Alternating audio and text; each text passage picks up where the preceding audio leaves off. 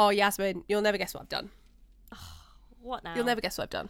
What now? See, I feel like when you say that, it's just going to... Here we go. You know how I couldn't handle getting my back done? Yes, I remember. And I have to get part 2 somehow in November. Oh, God. Okay. I've now booked in to finish a sleeve right down to my fingers. To your fingers! To my fingers. You're getting it done! I am finally taking the leap and tattooing the hands. Oh my God, that's big. Isn't it? Well, I just big. thought, like, people kept saying to me, it will hold you back in your career. And at this point, I'm like, it really Let won't. Let it. I don't think I'm going to work in a bank at any point in my career. So this is it. Oh, jealous. I'm so... I couldn't do that personally. Not because I'm scared of getting hand tattoos. It's because, as a lesbian, I can't be put out of business for a few weeks, months maybe, while it heals. You know what I mean? These fingers is how I do my job. You manage to put in that you're a lesbian in most conversations these days. Have you noticed? It's the gay agenda. It's the gay agenda. Let's dice! Hello and welcome to On Wednesdays We Wear Black with me, Sophie K, and Yasmin Suman. Hey, wonderful people. So, are you ready, people of the internet? This is going to be the greatest podcast that's ever happened in the history of podcasts. I'm not even going to lie. Sorry to all of the podcasts, but you'll never top this, truly. Today, on the podcast, we have one of the most exclusive interviews with the Corey motherfucking Taylor. Can we just deep this for a second? Corey Taylor. The Corey Taylor. Like, not just any other Corey Taylor, the Corey motherfucking Taylor of Slipknot, of Stone Sour, of everything that he touches turns to gold. He is the voice of a generation in so many ways. But basically, let me explain how this happened. So, he is releasing an album September the 15th, 2023. It's called CMF2. Big up. And big up. It's not out there yet. It's not out there in the world, but I can tell you I've had an exclusive listen and it is very, very good.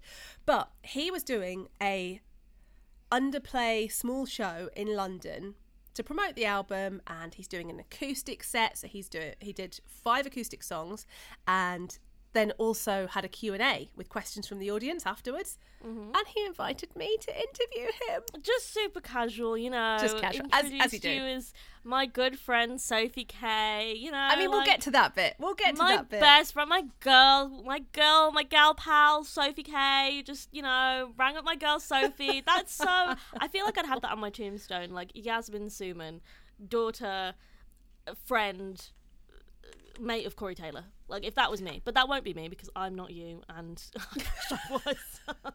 But I'm really glad that he let us put it into this episode of We Wear Black. Thank you, Corey Taylor. Basically, what happened, I'll run you through it, right? So I went... I'll start from the taxi Exclusive journey. content behind the scenes. It really is. Behind the scenes. Went in the taxi. The taxi driver had the worst BO, Yasmin, I've ever smelled. And I was so scared of turning up to interview Corey Taylor stinking of BO because of this taxi. You know when someone's like... It's like, when was the last time you showered? Yeah. Can you recall the date that you last showered? Because it must have been like a specific time and day. I was like a dog. I had my head hanging out the window, and I had a handheld fan that I was having to blow fresh air into my face because I thought I was going to vomit. Anyway, so I get there. I'm like smelling myself to make sure I'm all good, and I'm all right. So we go up. You meet the team and you're just there like, hey guys, where's Corey? I mean, I made it more subtle than that. Because I am not as creepy as you are. But anyway, so we get there to the venue. I get there, go upstairs. Corey's there, hanging out, just chatting, what's going to happen throughout the day. But the best part is he hadn't even planned what songs he was going to perform. Oh, okay. Like, this guy is so talented. He was just like, meh, I've got a selection. And then he wrote out his songs on a paper plate. I love that. I wonder who has that. Right? Somebody kept that. I would frame that. So I wish I had thought, it was on the stage when we got off, I wish I'd thought to pick up, but that's a side story. Anyway, so he did the most beautiful performance. Like, his voice, he just doesn't miss a note. And I think he felt quite self-conscious because his voice kept breaking, but it made it more human and more relatable. I like that Corey Taylor on a bad vocal day is still better than everybody else in the music industry. He's like, I'm having a bad vocal day, and I'm like, that literally sounded amazing. What do you mean? That, and he's so good. Like, how many other metal bands, metal vocalists, pop punk vocalists, any genre within the alternative scene could sing like that? There's not many. So yes, I'm going to play you a clip from Corey Taylor's acoustic session just so you can hear a vibe and get a vibe of the space. It was a very ornate room and it had about 1,000 people in it. 1,000 people? Whoa, that must have been intense. I got my set list wet. As you can see by this guitar, surprise! Let me give you some proper warning. I've been up since 3 a.m. No. I feel like Doctor Who right now, man. Like the whole world is just making the noise that the TARDIS makes. And I'm just like, fucking hell. However, I promised myself that I was going to come out here and give you the very best show that I could absolutely give, because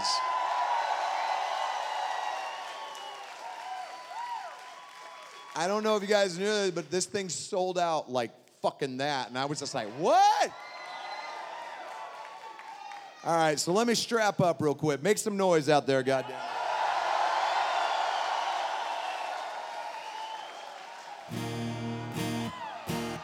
Are you ready, kids?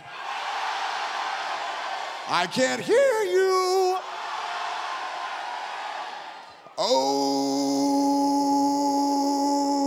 who lives in a pineapple under the sea? Orange and yellow and poison seed. If not Uncle Nonsense be something you wish, then step on your dick and float like a fish. Ready? SpongeBob SquarePants, SpongeBob SquarePants, SpongeBob SquarePants, SpongeBob SquarePants.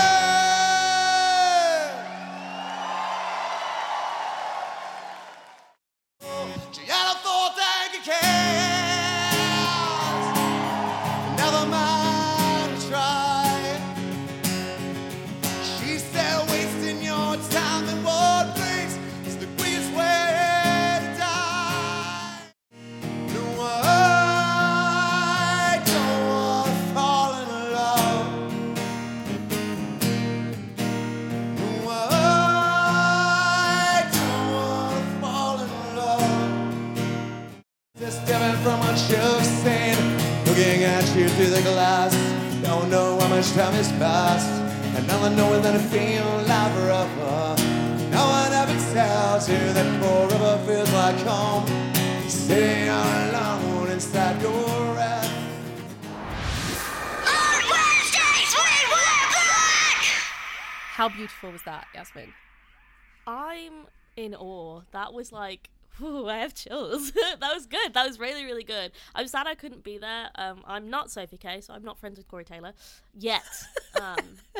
Hopefully he That sounds like a threat. Best friend. That sounded like a threat. If you're listening to this, Corey Taylor, just ignore Yasmin. That was not a threat. I'm so sorry.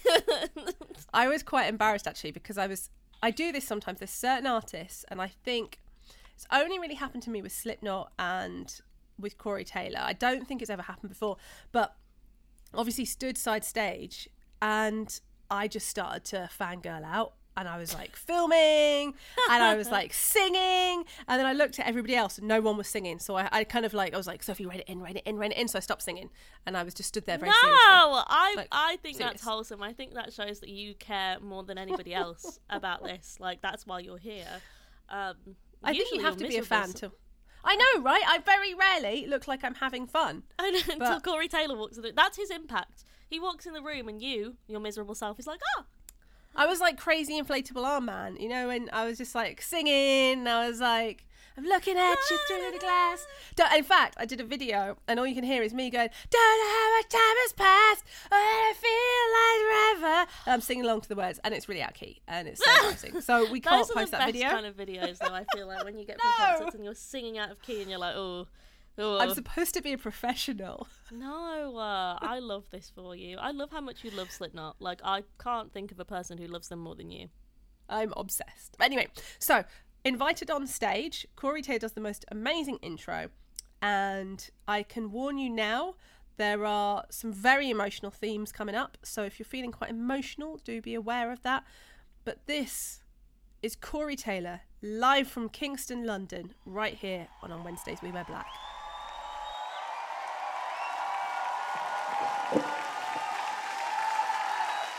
Thank you so much. I was not sure I was going to be able to pull that off. I don't think my hair made it. But that's okay. Did it sound good? Did you enjoy that? Well, without further ado, we bring you to the Q&A, which is pre-done, so there's no mics out there. But yes, most of you submitted questions, and we are going to do our very best to answer them. And without further ado, I would like you all to make a lot of noise for my good friend. Give it up for Sophie K!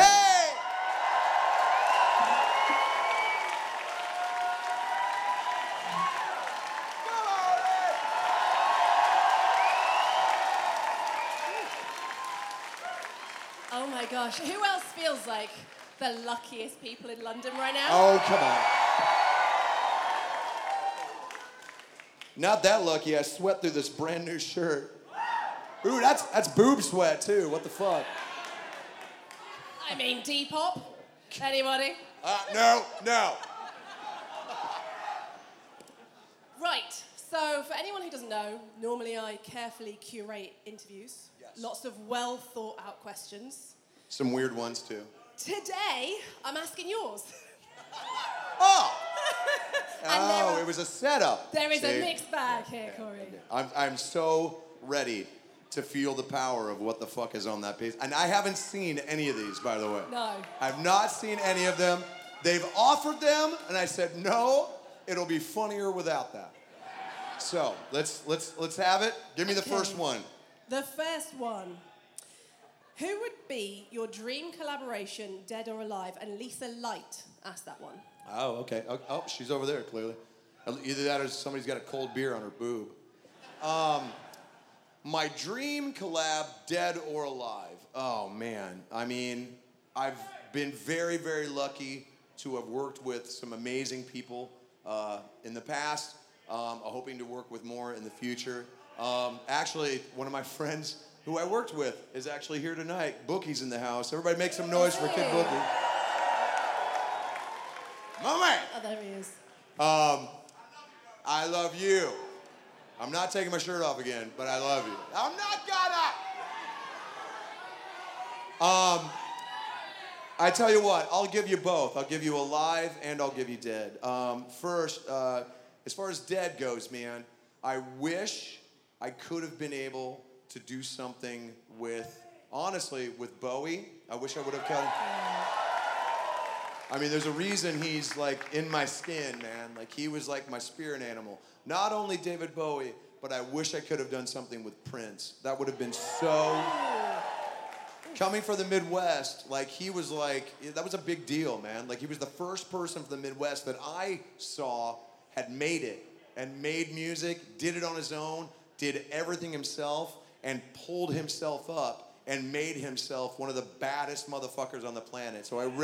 So he always inspired me, and I really wish I could have done something with him. Did you ever meet him? I never got to meet him, no. And I had a chance to, and I fucking blew it, because I'm a dick. I mean, it's true, man. A bunch of people got to go down to Paisley Park, and because we had people. I think the beers are kicking in I'm now. not. Yeah. That's clearly the whiskey section over there. But I would have loved to have met him. I would have loved to have worked with him. But we have tons of music that we can listen to. As far as like future stuff, I mean, Trent is definitely at the top of that list. Ooh, yeah. Yeah. Oh my God. I would die. If I got to work with him, if I got to work with, I've been trying to do something with Eminem for years. Wow. And honestly, and this is one that I've always wanted to do, but he scares the shit out of me. And I don't know if he would ever fucking go for it, but I would love to work with Ice Cube someday because that man is one of the baddest fuckers on the planet, man. But he might just look at me and kick my ass, you know? He'd be like, get the fuck out of here. But, you know, a white boy can dream, you know? All right, what's next? Sophie Brooks. Are you here, Sophie Brooks? Over there, There she is. see an arm. This is a great question, actually. So, is it true that you're writing a fiction book? Yes, I actually am. I'm working on, I won't give too many details away, but it's something that I've been threatening to do for a while, and I've had a really great idea, not just for one, but it's actually a trilogy.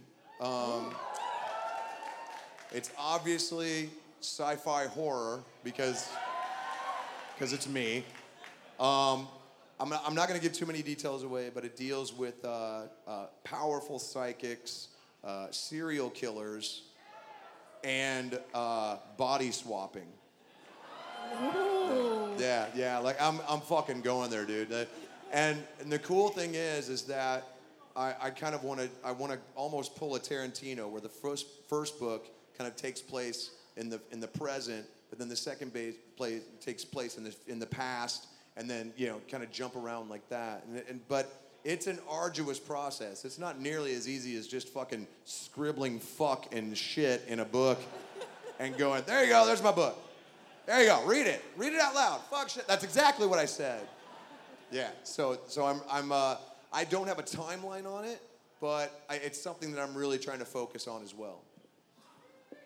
Well, speaking of horror as well, a question that came up a couple of times. We've got Bobby Casey who asked it, but also Bobby, hello. Oh, he's front row. Yeah. We've also got Liv Shepherd who put it in. Oh yeah. So Liv is 15, and Liv said, "What 3 80s horror films should I start with?" Oh fuck. Oh, look at that. All right. I'm about to bum you out. Now, these aren't good movies, but they're amazing movies, okay? I want you to start with, okay, you know what? We'll start with silly and work our way to what the fuck, okay? Now, let me know if you've seen them, and then I'll move, because I know them all, man. I'm a fucking weirdo. Okay, it was called Ragman here, but Trick or Treat is one of the best. If there's a movie that I'm gonna remake, it's gonna fucking be that one, man. It's so ridiculous. I don't want to spoil too much, but long story short, he plays a record backwards and brings a dude back from the dead. It's the shit. It's so good, and the music is fucking amazing. Okay, that's 1. 2, Evil Dead 2, Dead by Dawn. You don't have to watch the first one because they basically crunched the first one in the first 20 minutes of that movie. And it's not, but the first one is great. Watch the second one and then go back and watch the first one. It will give you a wholly different appreciation for the second one. And it's so fucking ridiculous. You'll just be going. 3. Are you ready for this? Are you sure? I don't know if you are. Dead Alive. Have you ever seen Dead Alive? So it was called Brain Dead over here. You know those Lord of the Rings movies? It's him. But he's completely fucking unhinged, man. Like, it's so gory that it made my sister throw the fuck up. Like, for real. Wow. You definitely check it out. So those 3, go with all of those 3, and then let me know how you feel about them, okay? Okay, good. Liv, that was a good answer, right? Okay, do we have a Jolene Abbey? Hello. You asked a great question. Hi. Is there anyone in this room with a Corey Taylor tattoo? Oh, fuck. Loads. Okay, so you have to be careful when you answer this one. Oh, God. How do you feel when you see a Corey Taylor tattoo? It's weird. You guys are weird. Okay, listen. There's a reason that I got famous wearing a mask, okay? None of this is attractive. The masks I can understand because at least visually it's kind of cool. It's weird. Listen, I'm not saying I don't appreciate it, but it's just weird. That's your choice. Hey, I respect your choice, but it's weird. Talking of tattoos, Yeah. Paul Booth, the famous tattooist who did my arm and my leg, he called you out in 2019 and said he dared you to come back Yeah, to and get your chest. I've been trying to get a hold of him for fucking 10 years. He can kiss my ass.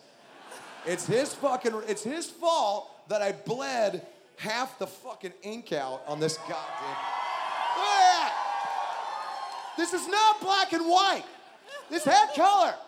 He is fucking trying to drill my soul. It all ended up on my bunk, man. Like I woke up, I was like, what the shit? It was blood. Yeah, it's gross. Anyway. No, it's like getting he can tattooed kiss by my a rhino. ass. Yeah. Yeah. Okay, where's the film? Right here? Paul, fuck you. I'm trying to get a hold of you. Email me. Okay. And Paul, this bit, please. You haven't finished it. Yeah, do it. Part-timer. Yeah, kick ass. Right. Time travel is possible. What gig do you go to? Asked Richard Jones. Oh, what gig? You know what I'd do? Because I'm an asshole, I would go back and I would go to the Astoria and watch me play. Who was there? All the old people. I don't know about you, I miss the Astoria so much. I know they've built something in its place and it's nice and it's clean and it doesn't smell. But the Astoria, the best thing about the Astoria is you would come up, we were just talking about this, you would come up that back stairwell where they would throw the garbage and you would just be retching the entire time. Up 5 flights, just fucking throwing up on yourself. And I was like, well, I guess this is how we're getting ready for the Slipknot show. Kick ass. Forget the dead bird. I know. Right? The Astoria. I want to be in the audience and watch what you guys saw. Because for us, it was fucking surreal, man. Like, we had no idea what was coming because, we were assholes. We don't fucking know. And the fact that you guys were so accepting of us and so into it, it just pushed us even further. And we have never, ever fucking forgotten it. And I hope you fucking know that.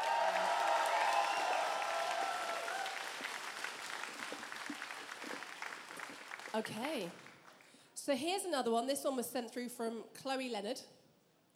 And Chloe's very quiet. Chloe? She might be in the bathroom. Maybe. What is your favorite metal subgenre? My favorite metal subgenre? I don't even know. Can't it just be metal? Fuck. Do you know what we were discussing earlier? There's Right. a new genre that TikTokers are getting into, and they're calling it divorced dad rock. That's the thing, right? Anyone on TikTok? What the fuck is that? Okay, well, that's my favorite now. That's my, divorced dad metal. Okay. I'd listen to it. So we have one here, Stephanie Sleet, who said, hi, Stephanie. Okay. What did you want to be when you were a kid? Oh, God. I wanted to be a history teacher. For real. Yeah, I'm still, to this day, a massive history fanatic. I love studying. It's probably one of the reasons why I love this country. You wear your history on your sleeve, and then you go to America, and the oldest thing there is a McDonald's from 1973, which fucking sucks. But I've always loved history. Not only history in general, but music history. So I've loved to study it and kind of see how things recur if we make the same mistakes. However, being a teacher means going to school. I was asked to leave not so politely, but they did kick me the fuck out. And then I also realized that I have no patience for little kids. I probably pushed them down by their face. So Don't cheer that. It was, yeah. I mean, Everyone's like, how would you like yes. that? Say, well, your daughter was sent home today because the history teacher pushed her down by her stupid face. And that's coming from a dad. How do you think I feel about it? So yeah, so that was what I wanted to do when I was young. Obviously, I failed upwards. So there you go. In fact, that ties with Rowan Bruley Edwards' question, who said, what advice would you give 18-year-old Corey? Don't drink. No, fuck off. This would be a wholly different gig if I was drinking, all right? I'd be naked, I'd be out there, and... That's not a good thing! You ever seen a shaven manatee? That's what this looks like. No, honestly, this is true, I would tell my 18-year-old self that it's going to be okay. Because no one ever fucking told me that when I was young. And anyone who needs to hear that right now, listen to me. It is going to be okay. No matter what is going on, it is all temporary, and you can get through it because you're fucking stronger than you goddamn think, and I fucking mean that.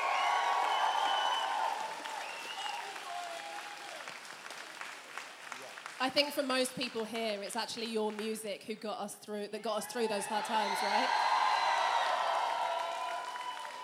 Thank you. Along those lines, Jess White asked, I look around, Jess isn't, is Jess here? It might not be him. What song have you written that means the most to you? Oh, shit. I mean, that's a good fucking question, man. I mean, there's several that mean the most to, well, that one certainly has a lot of meaning these days.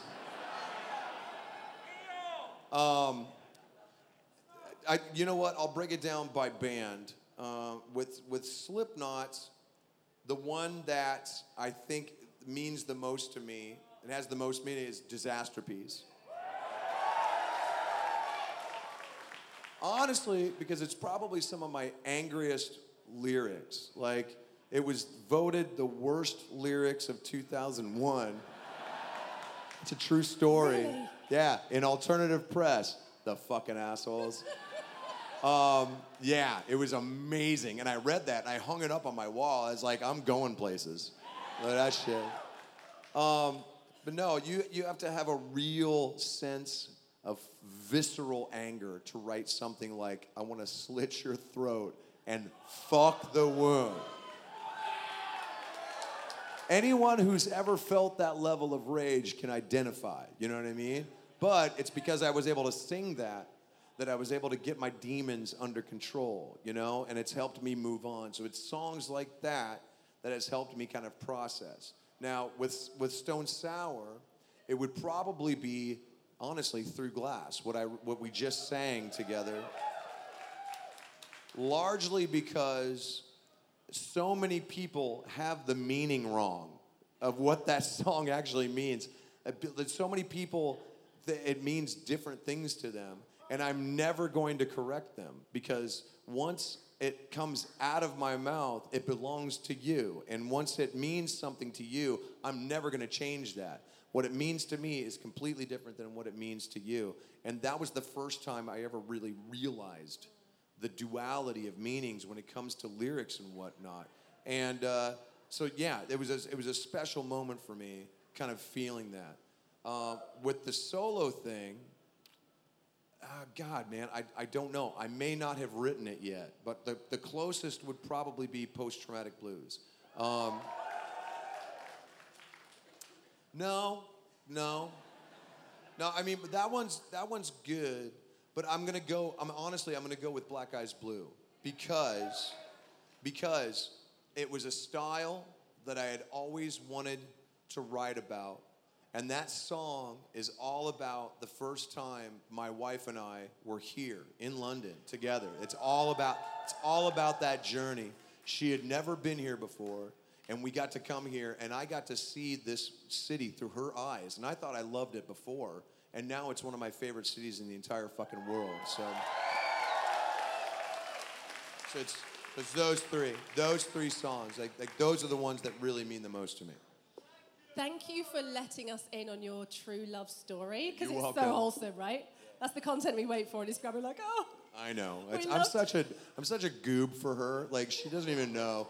It's awesome. So, another one here. Okay, we're whittling these down, and it might start getting a bit Yeah, weird. we're killing it. All right, you It ready? might get a little bit weird. Okay, so, Kenny Allen. Kenny Allen, right, you caused the most conversation backstage. Oh, this ought to Right. be good. Because, All right. do you want to hear Kenny Allen's question? Kenny Allen said, can you describe your bands as types of sandwiches?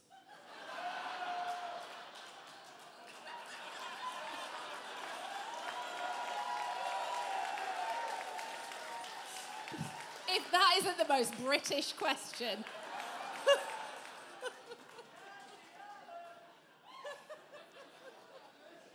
Well, we're gonna try. I mean, the fuck?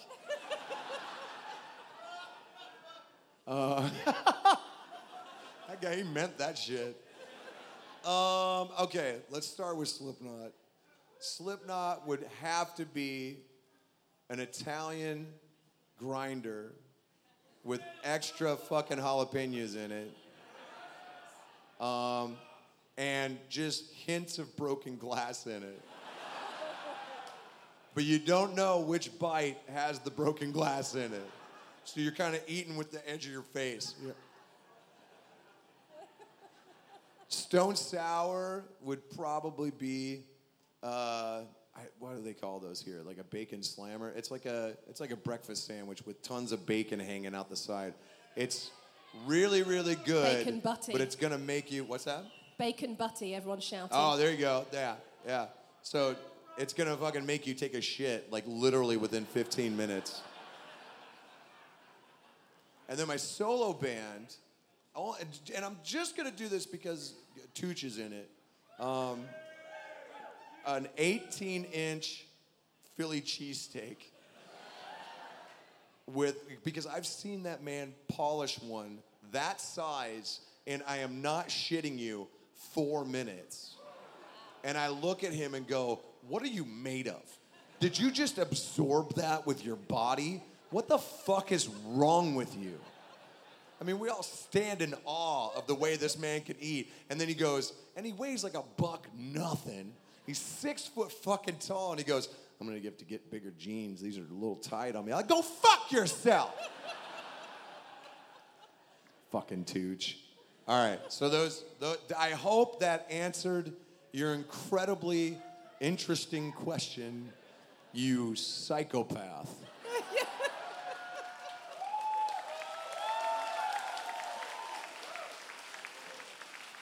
I want to see Maynard getting asked this shit. Yeah, it's just like, so what would you say Pussifer's sandwich ratio would be? Oh, for fuck's sake. All right, come on. Melanie Gower next.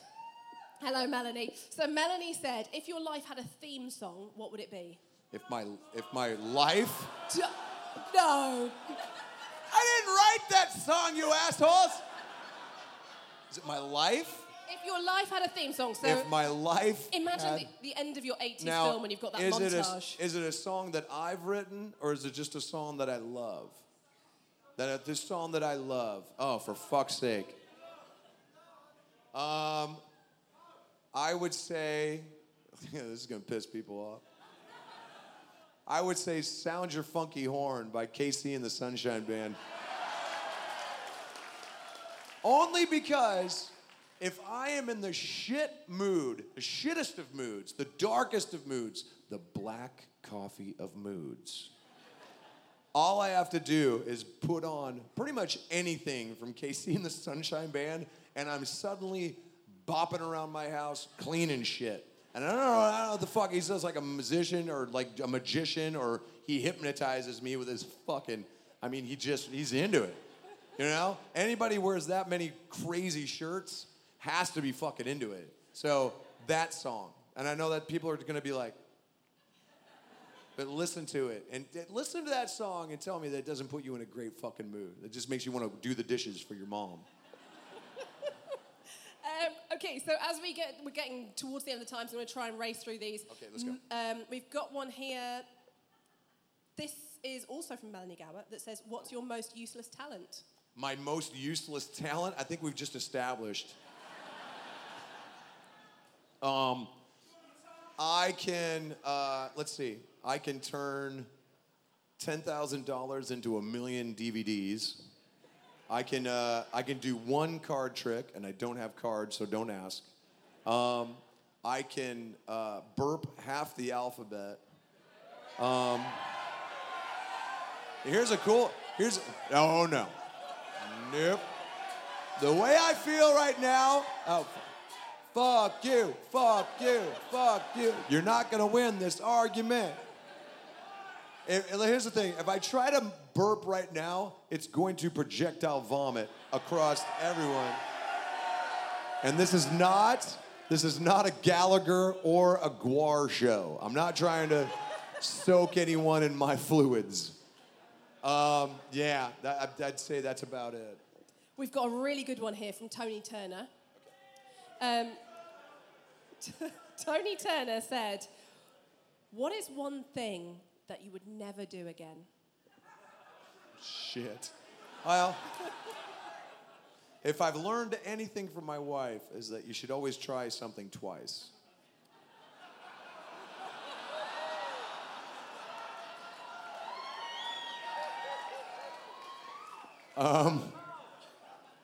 Okay, well, there's two answers to this. Only one I'm going to share with you because the other one's X-rated.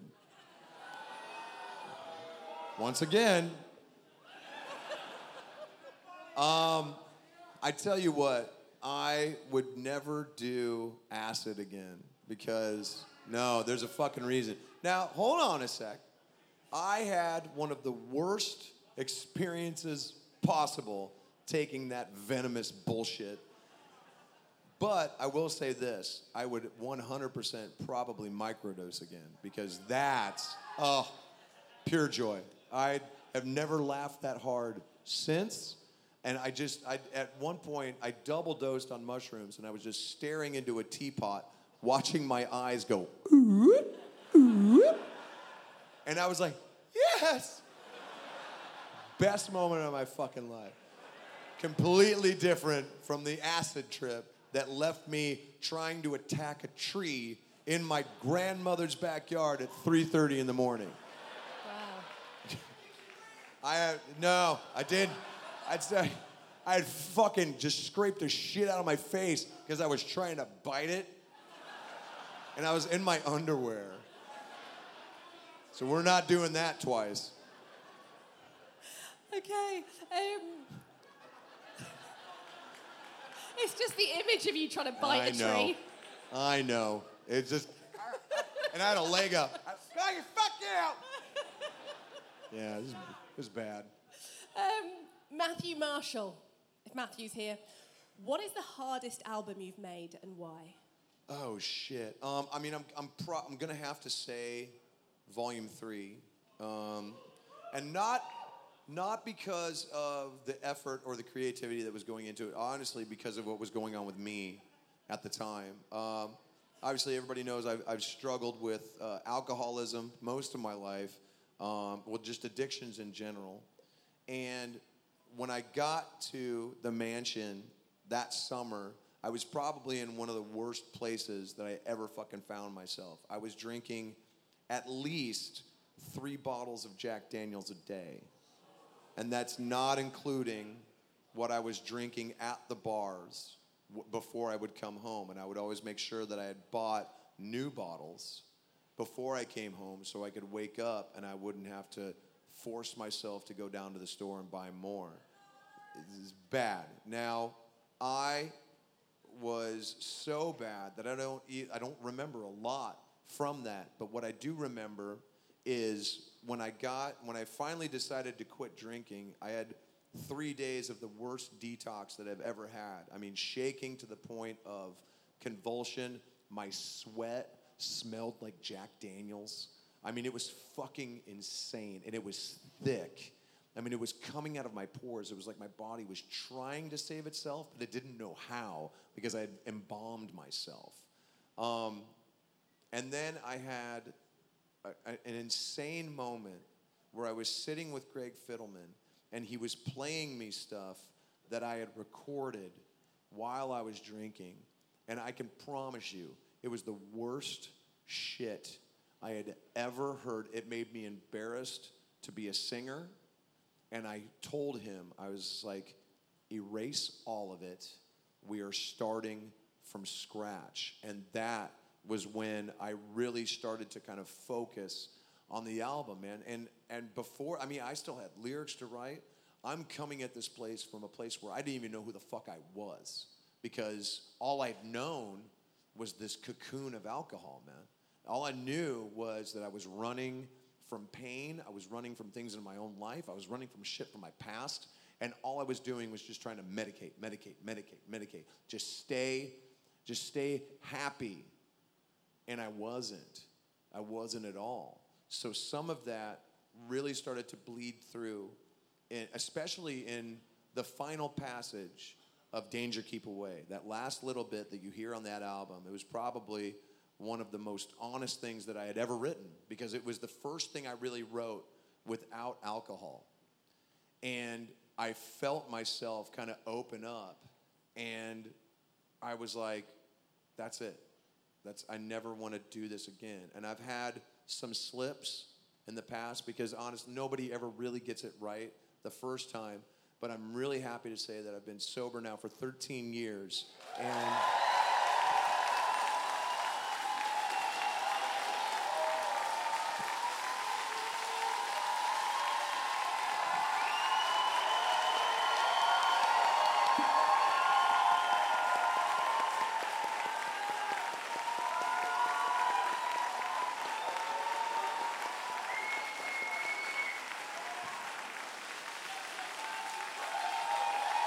we're so proud of you.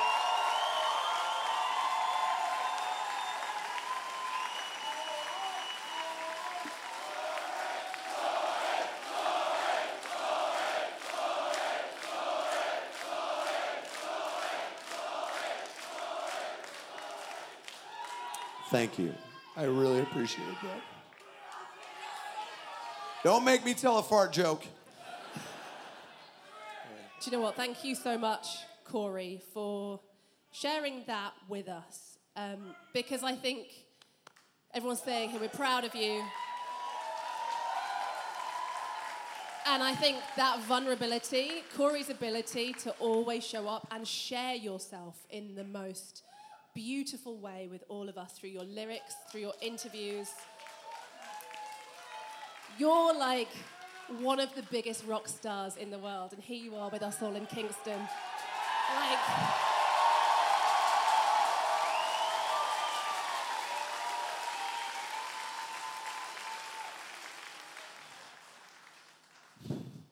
I want you to know something.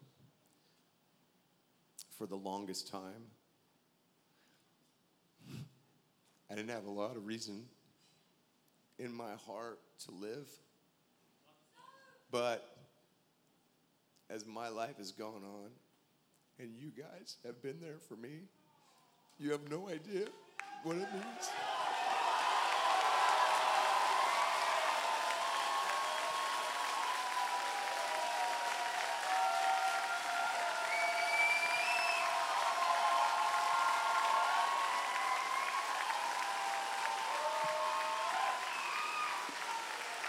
I promise you this. I promise you this. As long as you are here, I will always be here for you.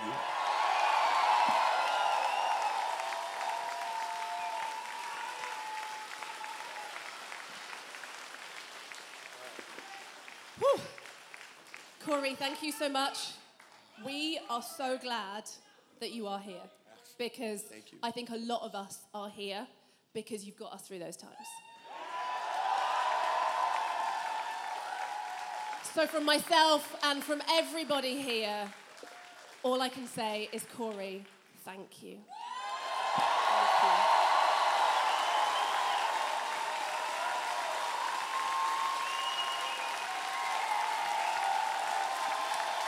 Thank you, guys.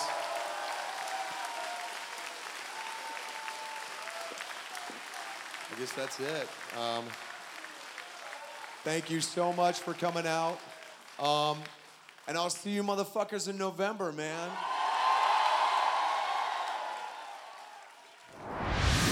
On Wednesdays, we wear black! My good friend Sophie K. I feel like we're best friends now, and I feel like next time I see Corey, I'm going to be like, "Hey, bestie," and he's going to look at me and go, Who are you? "You're weird." What did you call me? What? Yeah, so that Manager? was the Someone? interview with Corey Taylor, and Yasmin. Yes, I had to hold it in, right, when I did that interview. I had to hold it together because Corey was the one in pain. And who the hell, and like the audience was crying, Corey was crying, and I was very aware that I have to hold this together. This morning, I had such a cry about it. Oh, Because all of those emotions, because he was so raw and vulnerable. It reminded me of the Viceland interview he did in a way. Not as dark as that one, but the fact he was so raw. he's a very interesting person when you think about it, because I liked the duality. I liked the duality of that interview, because like sometimes I'm laughing, other times I'm crying. Like it was a really good interview. Like I think I'll listen back to that numerous times and be like, that's how you do an interview, because it was really good, but also really sad. Like he's such an honest person. I couldn't be that vulnerable. I couldn't. Like I cry at any minor inconvenience. If someone was to say to you, toxic masculinity, which is a term that's thrown around for, you know, like bro culture or whatever it might be, what I love about metal is a lot of the artists, and especially people like Corey Taylor, are the opposite to that. Oh my god, Because yeah. Corey got up on stage and with his whole heart opened up his chest, sobbed to in front of a crowd full of people, and told us the most heartfelt stories. And that's why I think metal is honestly one of the healthiest like scenes that there is in music, in the world of music. 100%. I think people think that metal's kind of like just this scary grrr, everyone wants to like sacrifice goats or whatever. That's part of it. But I also think like metal can be so therapeutic because it's so angry that you get out so many emotions, and then when the anger's gone, there's like all this sadness left, and you have to really come to terms with, you know, what you're feeling inside and confront it quite brutally and upfront when you're listening to metal music. And that's kind of what I love. Like therapy has been great, don't get me wrong, but metal music has done a lot for me as well. There was a guy who was in the front row, and I was really upset I didn't manage to catch him afterwards. And I'm still thinking about it. I'm like, oh, I wish I said more. But when Corey said, there are days where you can feel like you don't want to carry on, and this guy just shouted, that's me right now. Oh, it's giving me chills right now. Oh, I'm going to start crying. I know, I'm going to start crying. I'm welling up. And I really hope that Corey's words, that's why I was so wanting to put it on this podcast, because I hope that Corey's words have helped people who are in that audience and can also help people in the wider world. Because Corey and I were talking about it, and we were talking about how like the whole narrative of you've got to talk to someone doesn't always fix things, because it's not that simple. You can talk to people, but you're not connected. So like, yeah, you can talk about your problems, but it's like to have that connection is a different thing. To be understood, to be heard. You can talk, but like there's a difference between talking about something and feeling heard, feeling seen, feeling understood, you know? And I felt heard. I felt understood listening to that interview and listening to him speak, because there was a lot of things that I was like, yeah, if I could go back like 3 years, I'd tell myself the same thing. Like, it's just, I think it's quite beautiful, because like many people in the public sphere, he probably doesn't realize the true impact of like the things he says and the messages that he preaches. But I think so many people in that room would have felt so empowered and like they could keep going even if it's for one more day, you know what I mean? I was looking round, people's eyes were welling, like my eyes were welling up. They're welling up now, even thinking about it. I was looking around the room, and like I kept making eye contact with people whose eyes were like full of tears. And you could see that he'd really had a massive impact. And when we were upstairs, I said to him, I was like, Corey, when you said that about your issues with addiction, there were multiple people in the audience who went, me too. And I was like, and so you sharing about being sober for 13 years is something to be so proud of, because those people you're provided. He was like, don't, you're going to make me go again. And he got really emotional. I think I can just imagine you and him upstairs, backstage, going crying together. I love it. Well, it was beautiful to see, because you know how I tell you the truth on this podcast, and I won't say something if it's not true, but there's a lot of rock stars in this world who put on this facade of being inspirational, and being like a source of knowledge. Yeah. A lot of people who pretend that they are the next messiah. Yeah. And they talk about mental health, they talk about all of these things, and they do it as a way to sell records. Corey, that just genuinely came from nowhere. It wasn't planned. I could see that he'd just not slept for ages.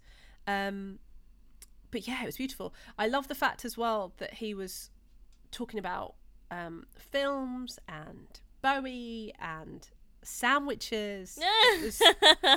I try not to have parasocial relationships with people, because you never really know who someone is until you actually know them. But just from hearing him speak so candidly, without any prompt, without any like reason to, he was just saying it because that's what he thought and what was on his mind. I feel like I gained even more respect than I ever thought I had. Like, I had a lot of respect for Corey Taylor just straight out the gate, but like hearing the way he speaks about his battle with addiction and his own mental health and like his perseverance, like I gained a new respect for him, and I respect him immensely, but like that's just been tripled now.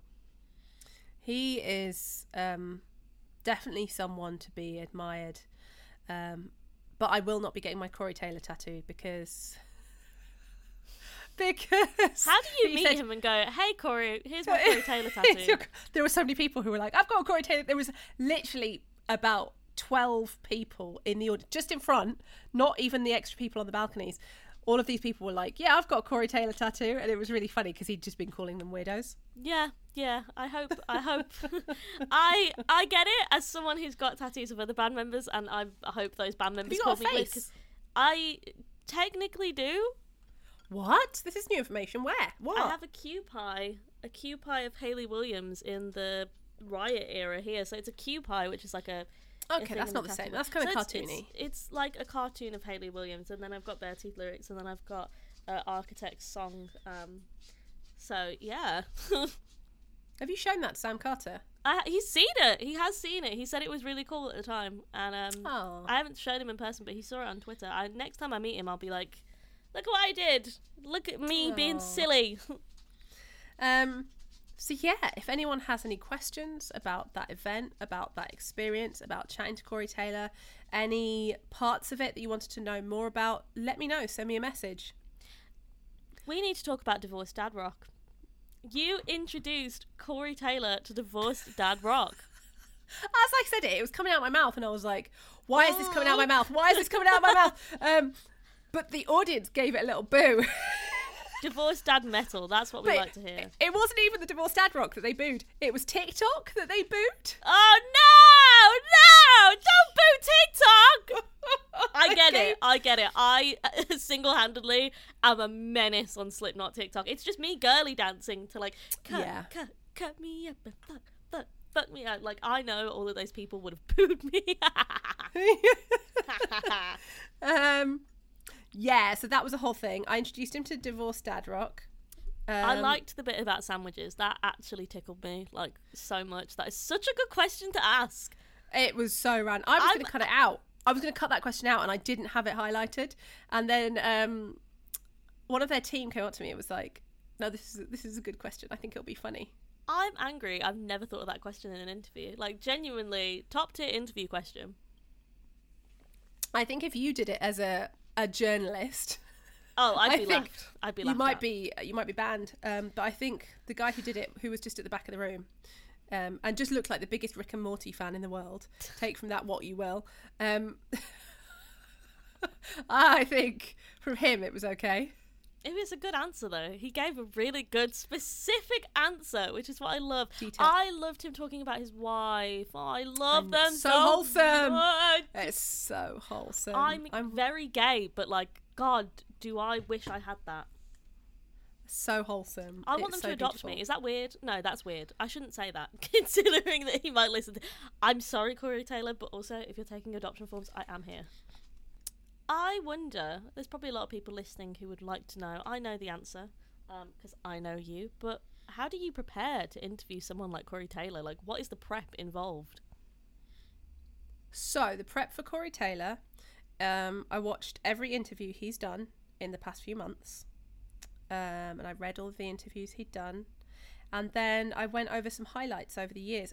But it was hard because Corey Taylor, that he's so open, there's so much out there that it's hard to research. I think because I've been researching Corey Taylor and Slipknot for Longer than I've been doing my career. I'm probably about 15 years or something. And because I've been doing that obsessively, because I am autistic and Slipknot's one of my special interests, as is rock and metal. So, yeah, because I've been doing that obsessively, a lot of that was in there already. Okay. Like the point about the tattoo, for example.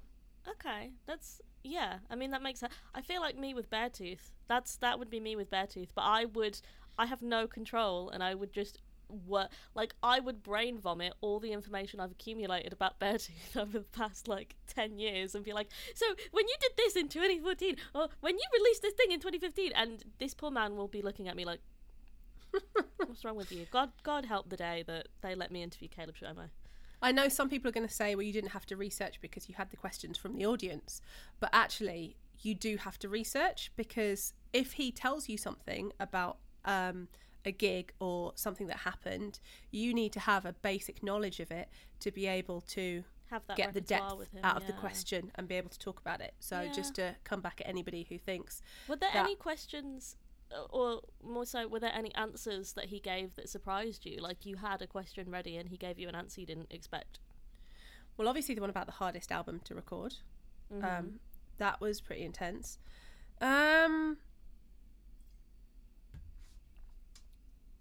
It's hard because with Corey Taylor, he's so open with everything. I think the one that surprised me the most was his experience on acid. Yeah. Because he was so open about it. And I love that he was so open, and I love that he was saying, drugs are bad. Don't do drugs, kids. Yeah, because although we laugh about trying to bite a tree, let's be honest, if you want to keep your teeth, trying to fight a tree is probably not the way forward. Not the way forward, no. Really not the way forward. This is the final question. Probably the Okay. peak question. What would you have asked Corey Taylor if you could have asked him a question? So I did. One of them was mine. Oh! And it was one about the Paul Booth tattoo. Oh my God! I didn't listen enough. And I did have another question for him that I pre-planned with him at the start. And it was about the famous beef between Slipknot and Limp Bizkit. And I wanted to find out how him and Fred Durst finally buried the hatchet. And he was like, yeah, sure, I'll talk about that. He was like, I've talked about that loads in interviews. We're good friends now. And when it got to the interview, because of the way things were going, that question just didn't fit in the narrative of where the questions were going. What a So I question! didn't ask that I need question. to know! I know, but they're friends. I think it was to do with the fact that Fred Durst brought his kids to a Slipknot show, and they were stood side stage and they got photos and they were just chatting, because I think they'd grown up, they were young and stupid, and then they just grew up. I imagine. So yeah, so that's it. I hope you enjoyed this episode. I hope you enjoyed hearing the chat with Corey Taylor. I hope you enjoyed the British humour. If you're not listening from the UK, I hope you enjoyed the British humour when it came to our random questions, about sandwiches. That's one of my favourites, truly. And the horror one. I really enjoyed that one.